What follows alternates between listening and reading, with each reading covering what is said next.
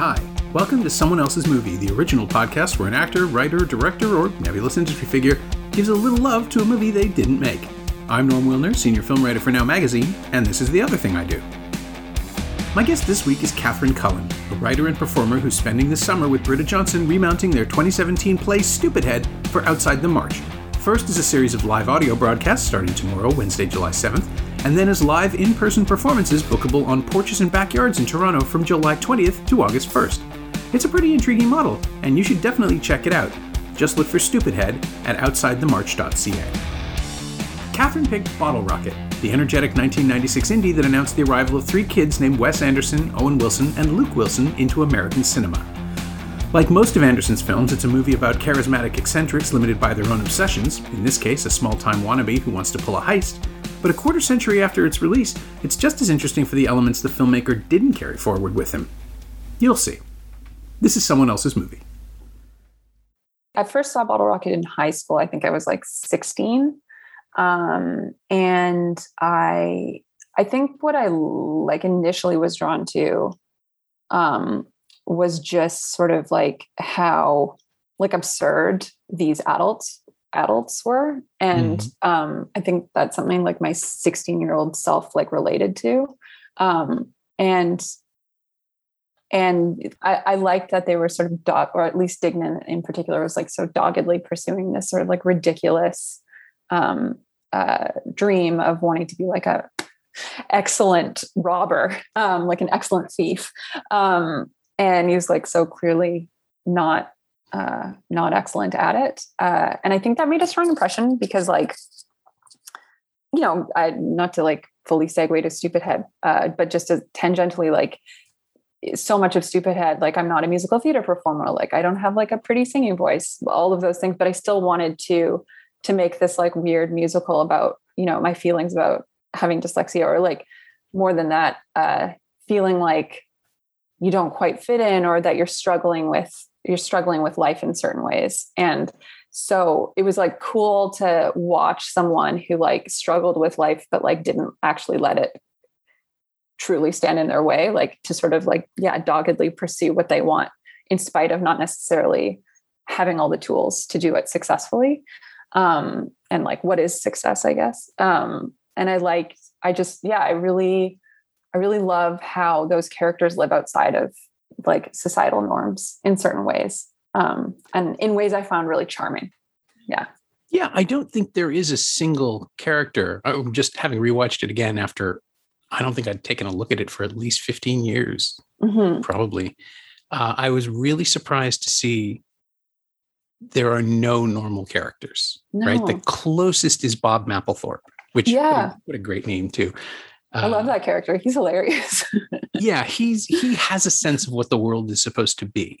Yeah. And it constantly creates friction with everyone around him, which is great because he's clearly has no one else to play with, right? Yeah. He's just surrounds himself with these fantasists, people who have decided they're amoral outlaws while not being, I was trying to figure out how to put it because it is the thing that defines so many of Wes Anderson's movies to me is that his characters operate along rigid codes, which are inexplicable. They don't, none of them has the words. Max Fisher can't articulate anything. He can just tell people what he wants. And he's insistent enough that people follow him. And that's clearly the same with Dignan, who he's going to get himself hurt or killed at every opportunity. He just endangers everything and everyone around him. Yeah. But he's a fucking innocent, right? That's his thing. He has that Owen Wilson idiot charm where you just want to see what happens next because he'll probably hurt himself more than anybody else. Totally. But he's it's not anti-charisma, it's genuine charisma. But what Wilson and Anderson do with that script and with him, he knows what he can get away with as an actor, I think, which is something a lot of young actors don't necessarily understand. And watching that performance now, 25 years later, with all of the things that Wilson has done and all the things that Anderson has done in the rearview mirror, it felt like it must have felt then, which is, how did you know you could get away with this? And how did this happen? And just why? Yeah. Yeah. I also feel like when I watch his performance, Owen Wilson's performance, I feel like it's sort of like he's like a child who wants to play with other children, Yeah. except they're unfortunately all like technically adults, and like there's that scene in the diner when it's like Dignan and Anthony, and Anthony's told Dignan that he knew Bob was going to leave with the car, and he's like drawing that picture of Inez with the horse and the like sparkles or whatever.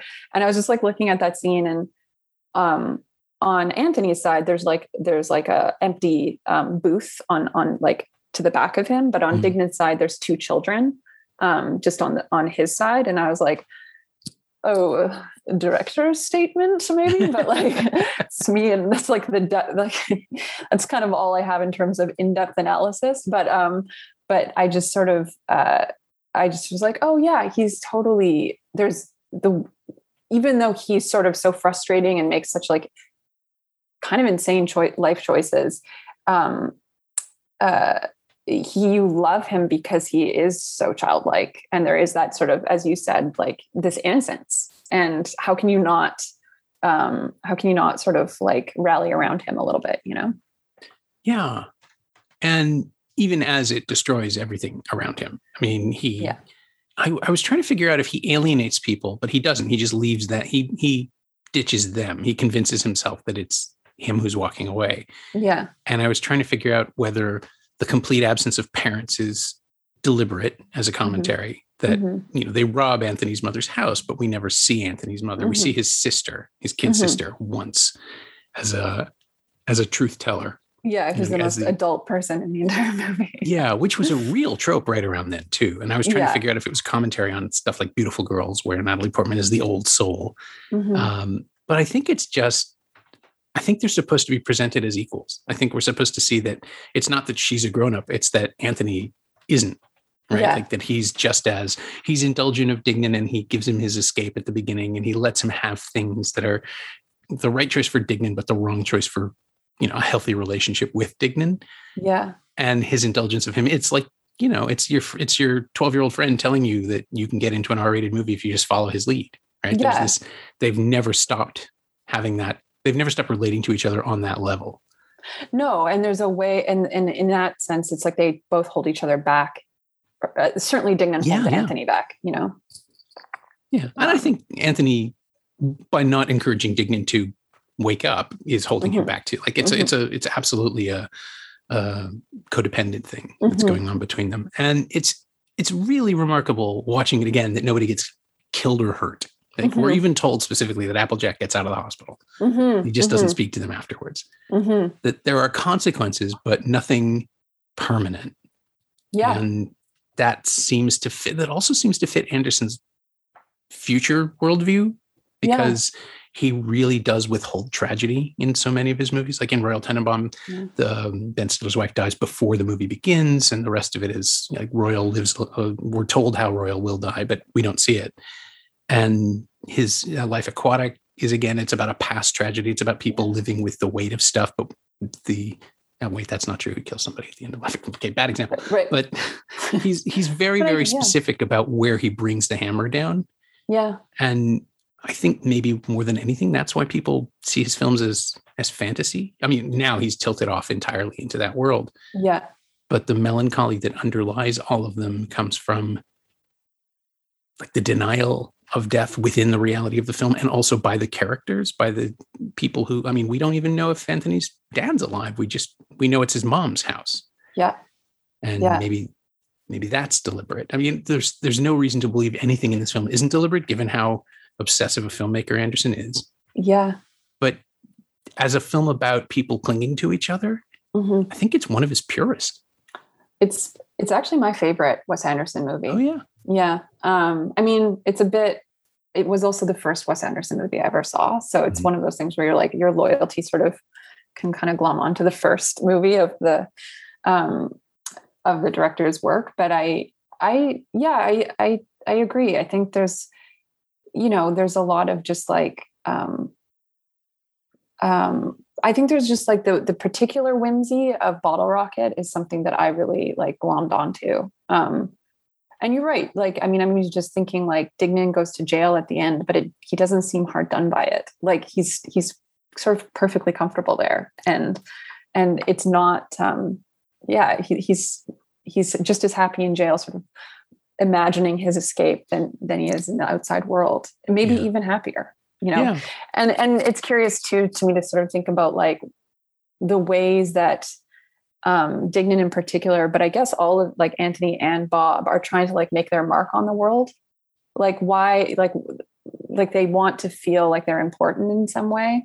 But it's like so half-assed and so like ridiculous, and childlike. And they all have things, I think, in their lives that make them feel completely unimportant or like maybe that they are a bit nothing. Yeah. Well, Bob's brother, Future Sure. Man, which is such a great self-imposed nickname, Yeah. and so clearly his own thing. Yeah. Tells people that Bob has run away from home, and Bob has that great moment of, I'm 26. I didn't run away from home.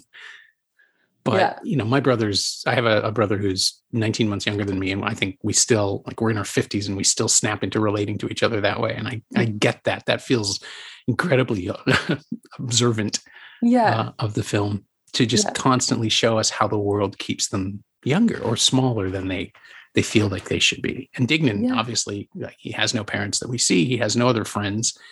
And he is stuck in this place.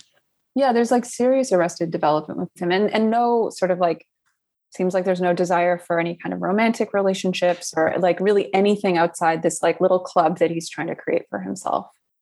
He doesn't want to go out with them. He doesn't want to go to the bar with them. When he does go, he picks a fight with people and gets himself beaten up. Yeah. There's that little moment where Rocky, translating, says, tell him she loves you. Yeah. Tell him I love you.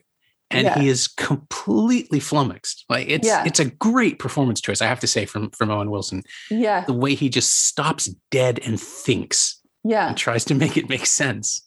Yeah, like no, in that way too, like you're sort of reminded of his self-absorption. Like he doesn't think beyond, right? Of course, like Inez, Anthony, like this relationship I've been witnessing this entire time. Like he is, he's really self-absorbed. All the characters are to some extent, for sure, but Dignan, I would say, like, is the most self-absorbed, and yet, like, is so charming and kind of lovable. But yeah. Yeah, it's that Don Quixote quality, right? Like he's the hero of his own story, which he is making up as he goes, at the expense of everyone else's stories. But even when he's threatening people at gunpoint, you somehow don't. That was the first time through. I was like, okay, somebody's going to get shot. That gun is going to go off. We've seen them playing with it for the entire, like, that's the Chekhov principle. It's going to happen. Someone's going to get killed. It's probably going to be Dignan. He will be the thing that the movie sacrifices to teach Anthony a lesson. But it doesn't happen. Like he sacrifices himself by letting the cops chase him. But it's not a sacrifice then either. It's just him completing his destiny of being this outlaw that he thinks he is. Yeah. Which is interesting. Like, why? Because he seems like it is a bit sort of interesting to like, I wonder about why he's so obsessed with like breaking the law and being this outlaw when he's kind of ultimately this sort of like tender, like a highly sensitive, like man-child, it sort of feels like there's nothing about him that feels like hardened or like cynical. So it's interesting what he's so obsessed with becoming this, this like criminal mastermind. Yeah. Well, it's like the guy who buys a hat in high school and that's his identity. It doesn't, you can't tell him that a hat isn't an identity. It's a great hat. You can't see past it. Totally. And and I was just thinking too, like, if Dignan's someone who like, I remember at one point he mentions that they can't rob his house because it's Mom and Craig. And so like, there's no real father figure there. And then, Mr. Henry comes into his life and is this sort of like charismatic, powerful man. You sort of think, oh, Dignan's really just trying to be, trying to win over Mr. Henry's affections, the sort of father figure that maybe he never had. Yeah. And also get taken by him, like how this is not going to work. And I don't know that the first time through I could see through Khan. I was watching him again this time and trying to see if there are tells, but it's not that kind of movie, right? I think we're supposed to be as blindsided by it as the characters are. That he's just clearly a weird guy who's using Dignan, but at first it seems like they have a common purpose, and then it's not even gradually, then we're just sort of shocked where there's that cut to them loading the moving truck up, and it's like, oh, of course. Yeah. I love that reveal. It's so clever. He's not even sorry.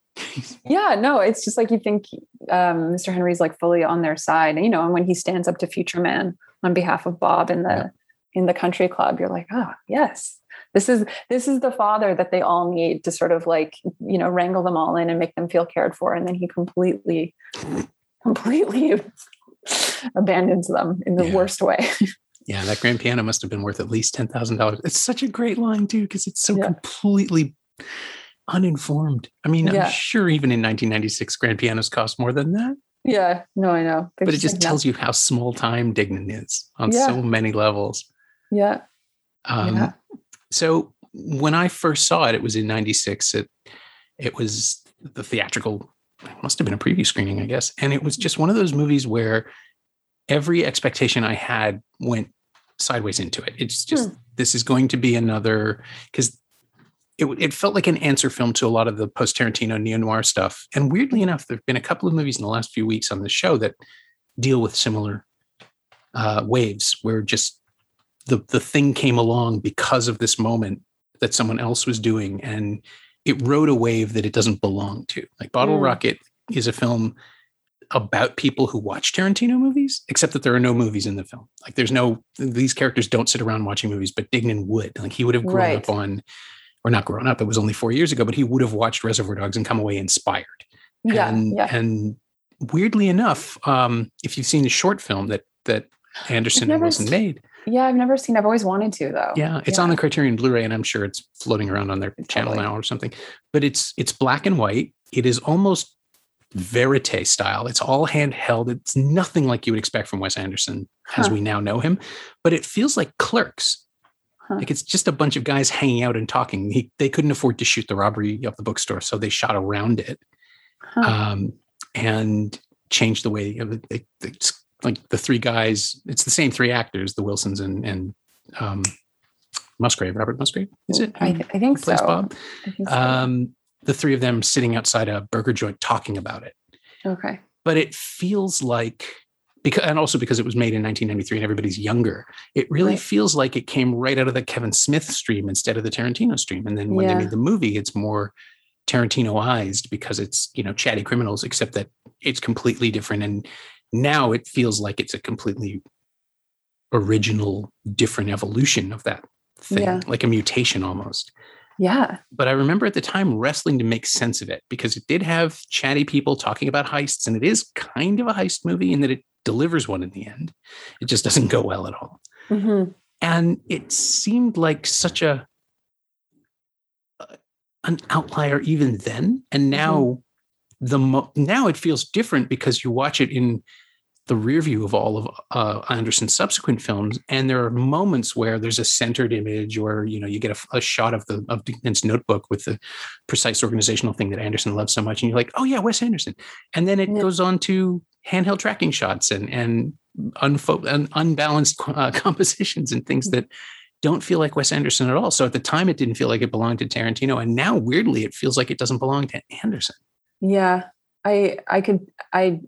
I see that for sure. And I think that's partly why I like it so much too, because it feels like it's in this like kind of no man's land a little bit. And it's not like, I mean, I like Wes Anderson films. I wouldn't say I'm like a massive Wes Anderson fan, but I totally like loved Rushmore, Tannenbaums.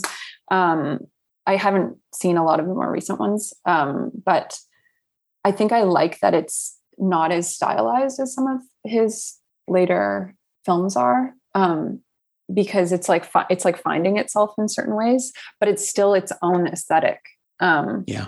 And you have to sort of catch up to what it's trying to be, or what it is.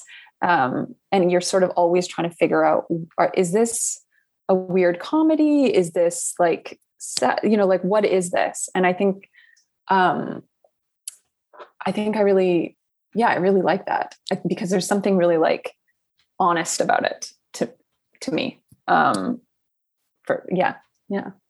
The one thing that feels consistent with the rest of his films is that his musical choices are so precise and so like they're not retro, they're archival in a way that's really wonderful.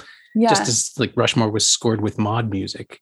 Yeah. This film is referencing love songs by the band Love and a bunch of other era appropriate artists. There's a Rolling Stones track, which amazes me because I guess when you have James L. Brooks behind you, you can get that, but it seems like it would have been beyond. How did they afford it? I love the soundtrack to Bottle Rocket. That's actually one of the things I love so much about that movie is the soundtrack. And it's always the same. It's not always the same person, the same man, the same guy. Oh, the score, Mark Mothersbaugh. The score. Yeah. Yes. Yeah. Did most of his films right up until, I think the last one he did was, maybe it was Moonrise Kingdom, or maybe that's when they switched over to Desplat, I think. Okay. But yeah, Mothersbaugh, the score for Tenenbaums and for Rushmore in particular, I love them so much. But you can feel their relationship is here too. It's fully formed. Yeah. No, I love the landscape. Like I love that they're in this like deserty area, and there's something like where are they? Where is the movie set? Dallas. It's Texas. Set in Dallas. Yeah, or in and around Dallas. They never call attention to it, but the police cars at the very end have DFW on them. Oh, okay, because they never explicitly say where they are, but you can, if you pay close enough attention, clearly you can figure it out.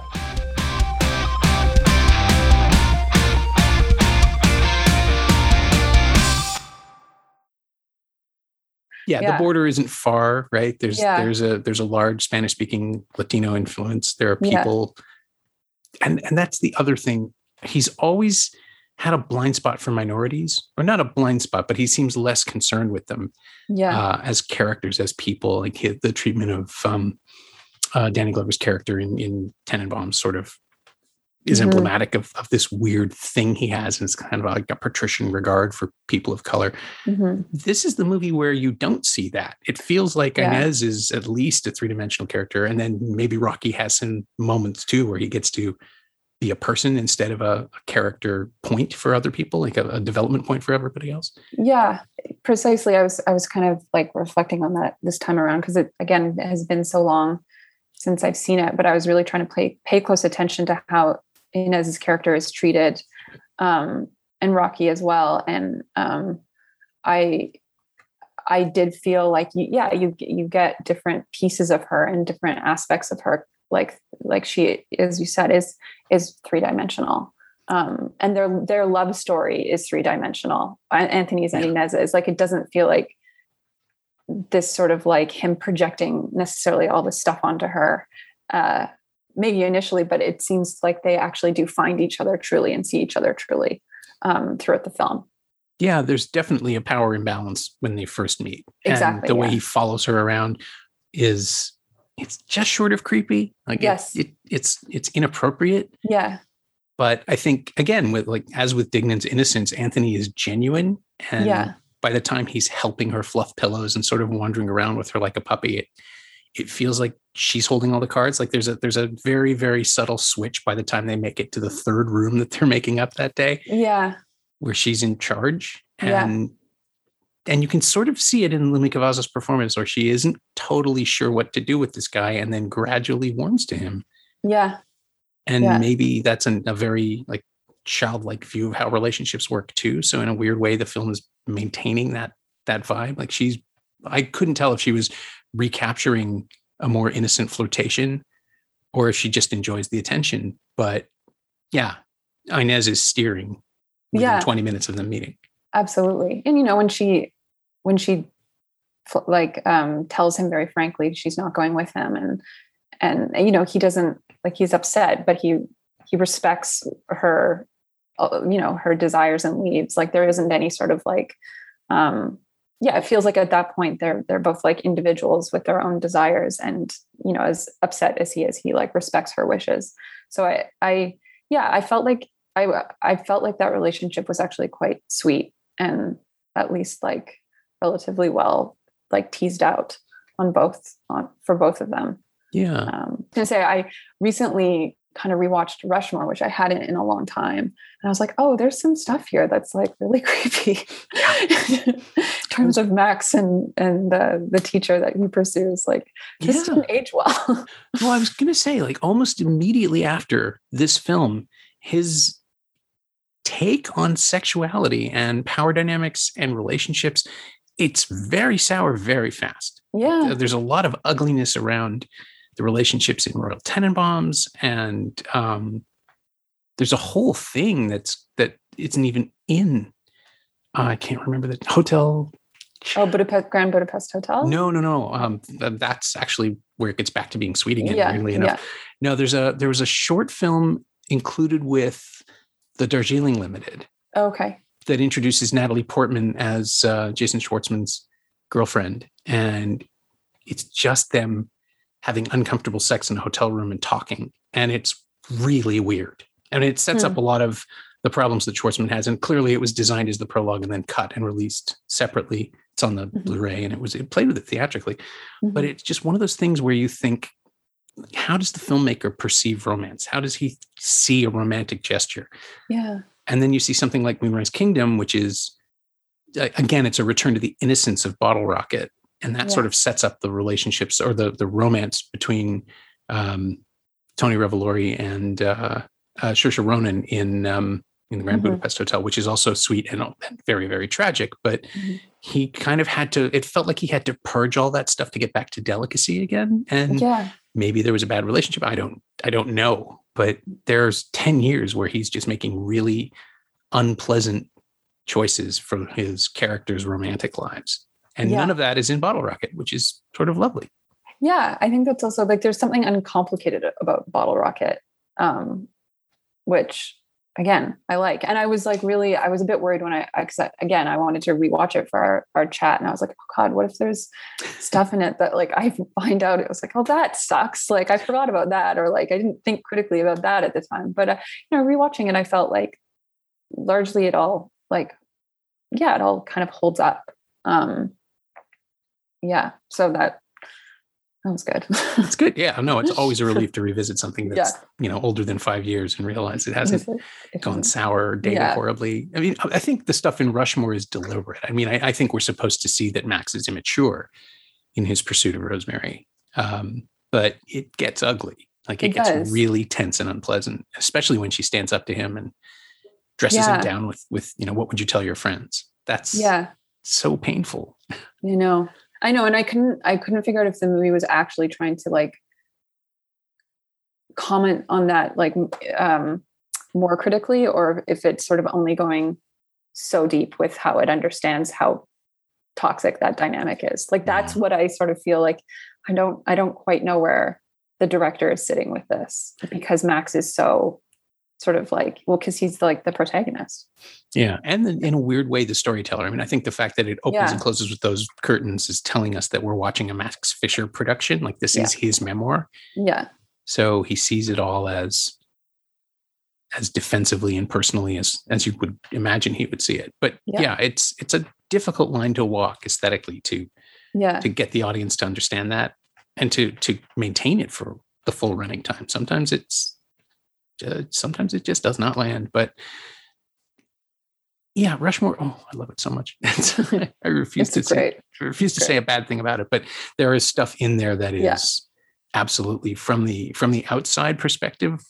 If you were Max's dad, you'd be horrified. Yeah. To know what he was doing and what was going on and how he saw other people. And it is something that recurs in Anderson's movies. So maybe it was Wilson's influence in Bottle Rocket that just kept it sweeter. Yeah, because he co-wrote. How many did he co? He co-wrote the first three: Bottle Rocket, Rushmore, and Tenenbaums. Yeah. I think after that they splintered. Like Wilson was just. I think it was just because Wilson was making movies. Yeah. Yeah. Became a movie star, which again, from this, there's no question he's going to be one. It's kind of weird that Luke became one because he's not that he's bad, but he's so recessive as an actor in this film that Owen blows him away. Yeah. But they both managed to have good careers. And yeah, watching Owen Wilson now show up in Marvel's Loki, it's just, and be perfectly cast for what he's doing there. It's just such a strange, I did not think that the guy from Bottle Rocket would end up here. I know, in this like indie, like, strange, like where he's sort of this anti-hero. Yeah. No, I know, me neither. He's so charming in that movie. So charming. You were talking about the Wilson brothers, and then funny to me as well that Future Man is also their third brother. That's right. I always forget that because he doesn't quite look like them. I know, he's a bit of a slightly different Wilson, a not famous Wilson. So he is their brother. He's the Ted Hemsworth. Yeah, exactly. I think that's also why I like Bottle Rocket. Is it feels like, because it's the beginning of all of their trajectories, like Wes Anderson, the Wilsons, it just, there's something about it that feels like a family affair. Like it's sort of like people sort of scrappily working to like get a vision out there. And there's something kind of like nice about that, because it's the very first thing that they really did that kind of made a big mark. So I think that's also why I like it too.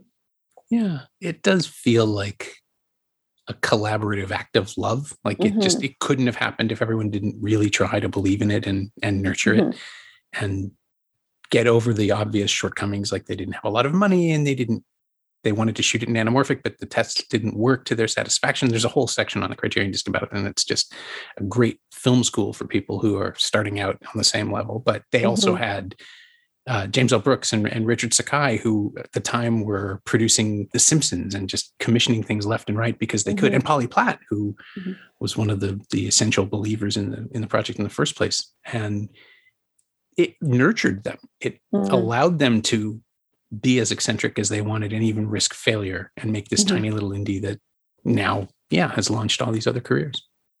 What do you think it's like ultimately about? What do you think the movie's sort of like saying? I think you have a sense? I think if anything, it's about the obvious thing is toxic masculinity, which it's not about. I think that's the dodge. I think it's about people who have far too much confidence and no preparation. And there is that certain white privilege thing of, I'm going to be an outlaw because I'm the white guy and no one's going to bother me, that Damon carries with him. Like he thinks he's invisible and he kind of is. Yeah. But he thinks it's because he's so clever and it's really because he's not threatening. Yeah, like he runs from the cops at the end of that movie and like they do nothing. I mean, they run after him, but they don't shoot him. They don't. They don't. They beat the snot out of him at the end, but that's more out of irritation, I think, than anything else.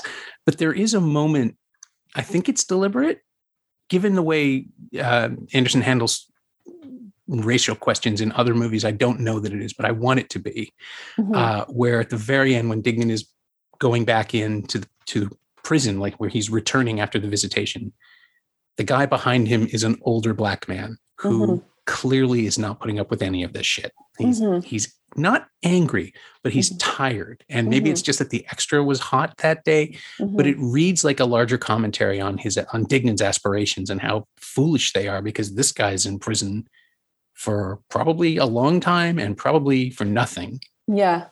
If he's in the same place as Dignan, who was a minimum security idiot, no matter what, right? Yeah. He's not going to hard time anywhere. Yeah. And that seemed to say more than the movie knows it's saying, or it's just incredibly subtle and deliberate. And maybe it's James L. Brooks saying, you need to have a commentary. Yeah. But it felt like if that's the take he kept it for a reason. Yeah. I agree. Maybe I'm just clinging to it. I think there's definitely something there, because it feels pointed in some way. It doesn't feel like it's an accident that, as you said, like that he's in the frame and like that you can read expression off of him. Like it's that there is something sort of being communicated there. I guess the question is like, how intentional was that? And is it supposed to be a larger commentary, or is it just something that was communicated that he kept. Happy accident that works for the film. Yeah. I think that's really interesting. I was watching it last night, and I think when I initially saw it when I was like a teenager, I didn't think deeply about like, what is this movie trying to say? I just sort of like liked it. And there's like so many great lines that me and my friends would like quote and just be like, on the run from Johnny Law, ain't no trip to Cleveland. And, I'm Jerry and this is my associate Cornelius. Like, it was just like so many good lines that you can sort of rattle off. But I was thinking like this time around, beyond like all the quippy lines and the stuff that I remember as being like sort of like iconic to that movie, what it was trying to say. And I was, I didn't really like sort of grab onto a specific answer. So I was just kind of curious to hear what you thought. I mean, I do think a little bit like, this is kind of in Rushmore too, that like your imaginative, your fantasy world is so much more interesting than reality. And reality is like adult and boring. And when you're not someone who wants to like fit into the sort of like slots that society wants you to fit into, I think there is something that the movie's grappling with there. Like in that scene with Anthony and Dignan at the pool at Future Man's house, and that like his girlfriend is like talking to Anthony about how he went to the mental institution. Yes. And just sort of like you get this flash of them having gone to college and like, where's everyone going? And, this person, what happened to this person and what happened to this person? And this person's a dentist now, or this person's whatever. And they're just these total outsiders to what everyone else sort of ended up doing with their lives. Yeah. Dignan was so focused on being an outlaw that all he did was a landscaping gig that he got fired from. Yeah. It does speak to his commitment. It's just the wrong kind of commitment. He's just, and presumably he's wanted to do this since he was 8 or something, because he does have an incredibly I was going to say an unevolved, but it's really immature, right? He has an immature view of the way the world is supposed to work. And then every time we think that Anthony is the grown-up, he'll do something like draw Inez on a horse. And it's like, oh, you're a child. Of course you are. Yeah. Yeah. All of them. Yeah. But he's lucky enough to have Inez and maybe grow up. Yeah. And it's also interesting that Inez is the only one with like, I'm thinking about who has jobs and like who's sort of like in the real world and like living their lives and taking responsibility for their lives. And I think Inez is the only person in that whole movie, and Rocky as well, who are. And everyone. Mr. Henry has a plan. Mr. Henry has a plan, and he totally has his shit together. He's just an asshole about it. Yeah. But he's being the kind of grown up that, weirdly enough, I don't think Dignan would want to be. Like, even though Dignan wants to rob people and steal stuff, I don't think he wants to hurt anyone. And Mr. Henry's actions are very, very personal. Yeah. It's about betrayal and winning someone's trust, which is, that's a successful con man. Yeah. Mr. Henry is like kind of sociopathic, whereas Dignan is just like immature and caught in a like really limited fantasy version of life. Yeah. And when you look at one of the criticisms that's leveled against Anderson's films over and over again is that he's not telling real, quote unquote, real stories, whatever those are. I like the metaphors he chooses, and I find them pretty moving sometimes, but I can sort of see where, if you track it all the way back to this, this is the kind of story he tells. He tells stories about people who aren't ready to grow up yet, or who aren't ready to be adults in the world. And when he does tell adult stories, they're Fantastic Mr. Fox or Isle of Dogs. Like they're abstracted to a way that he can deal with them. Yeah, that's interesting. Yeah, that's really true. Oh, that's a thesis. Yeah. The theme of not being able to grow up in Wes Anderson's movies. Unless you do it through playing with toys. And Life Aquatic, actually, with the stop motion monsters, it kind of does the same thing. Yeah. Huh. Okay, I think I solved it. You figured it out. Certainly for my own development.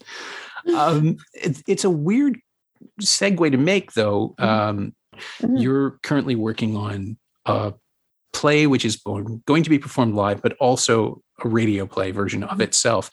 And that in a weird way does feel kind of Andersonian. It does feel like you're creating an additional, but a layer of remove from the material in order to tell it differently. Is that a deliberate pull from his films, or was there an influence there in any way? Because usually with the end of an episode, I ask whether or not someone has drawn inspiration from the film they've chosen, and I'm trying to figure out how it would work with Stupidhead, but I'm curious. It's a tough bridge to sort of like cross. No, you can always say no. People do. I mean, I think if I were to say influence-wise, or like what I might have taken from Bottle Rocket and put into Stupidhead, it would just be more the themes around like living in a fantasy. Like I think its creative content reflects more the influence of like living in a fantasy world and like wanting that world to be so real. Mm-hmm. Like I want to be a musical theater star, and so here's my weird show about that or whatever. Kind of like, like how Dignan sort of decides what he wants his life to be, despite the fact that that's kind of what's the word I'm looking for? Kind of impossible, and he's not actually like equipped to create that successfully. But he's doing it anyways.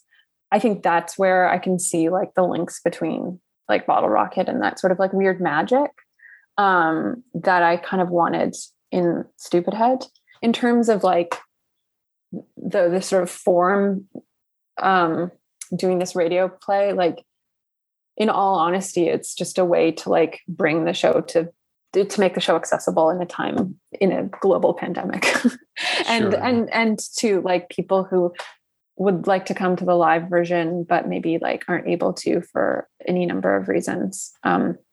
So I feel like in terms of the radio version and like, it will be interesting to sort of deal with, as you said, this like added limitation, because the show is really an intimate show that, has involved an audience, and there's lots of comedic elements. And so it'll be weird to not have like that feedback, that laughter. So I think like figuring out how that's going to sort of inform it and change it, and ideally make it even more intimate in some ways, like some of my favorite, and not that it's a podcast, but some of my favorite podcasts where you're like really listening to someone's, amazing story, like This American Life, or I don't know if you listen to Heavyweight, but I really like that podcast too. I do. Yeah. And he listens to this, which is sort of great. So cool. I discovered he was a fan. And so, yeah, I think he'd appreciate this too. This plug for sure. For him. Heavyweight's great. And the phrase I was thinking of, or the term I was thinking of, was artifice. Like the radio play would put a layer of artifice between the audience and the listener in a way, and the performer in a way that could serve it really well.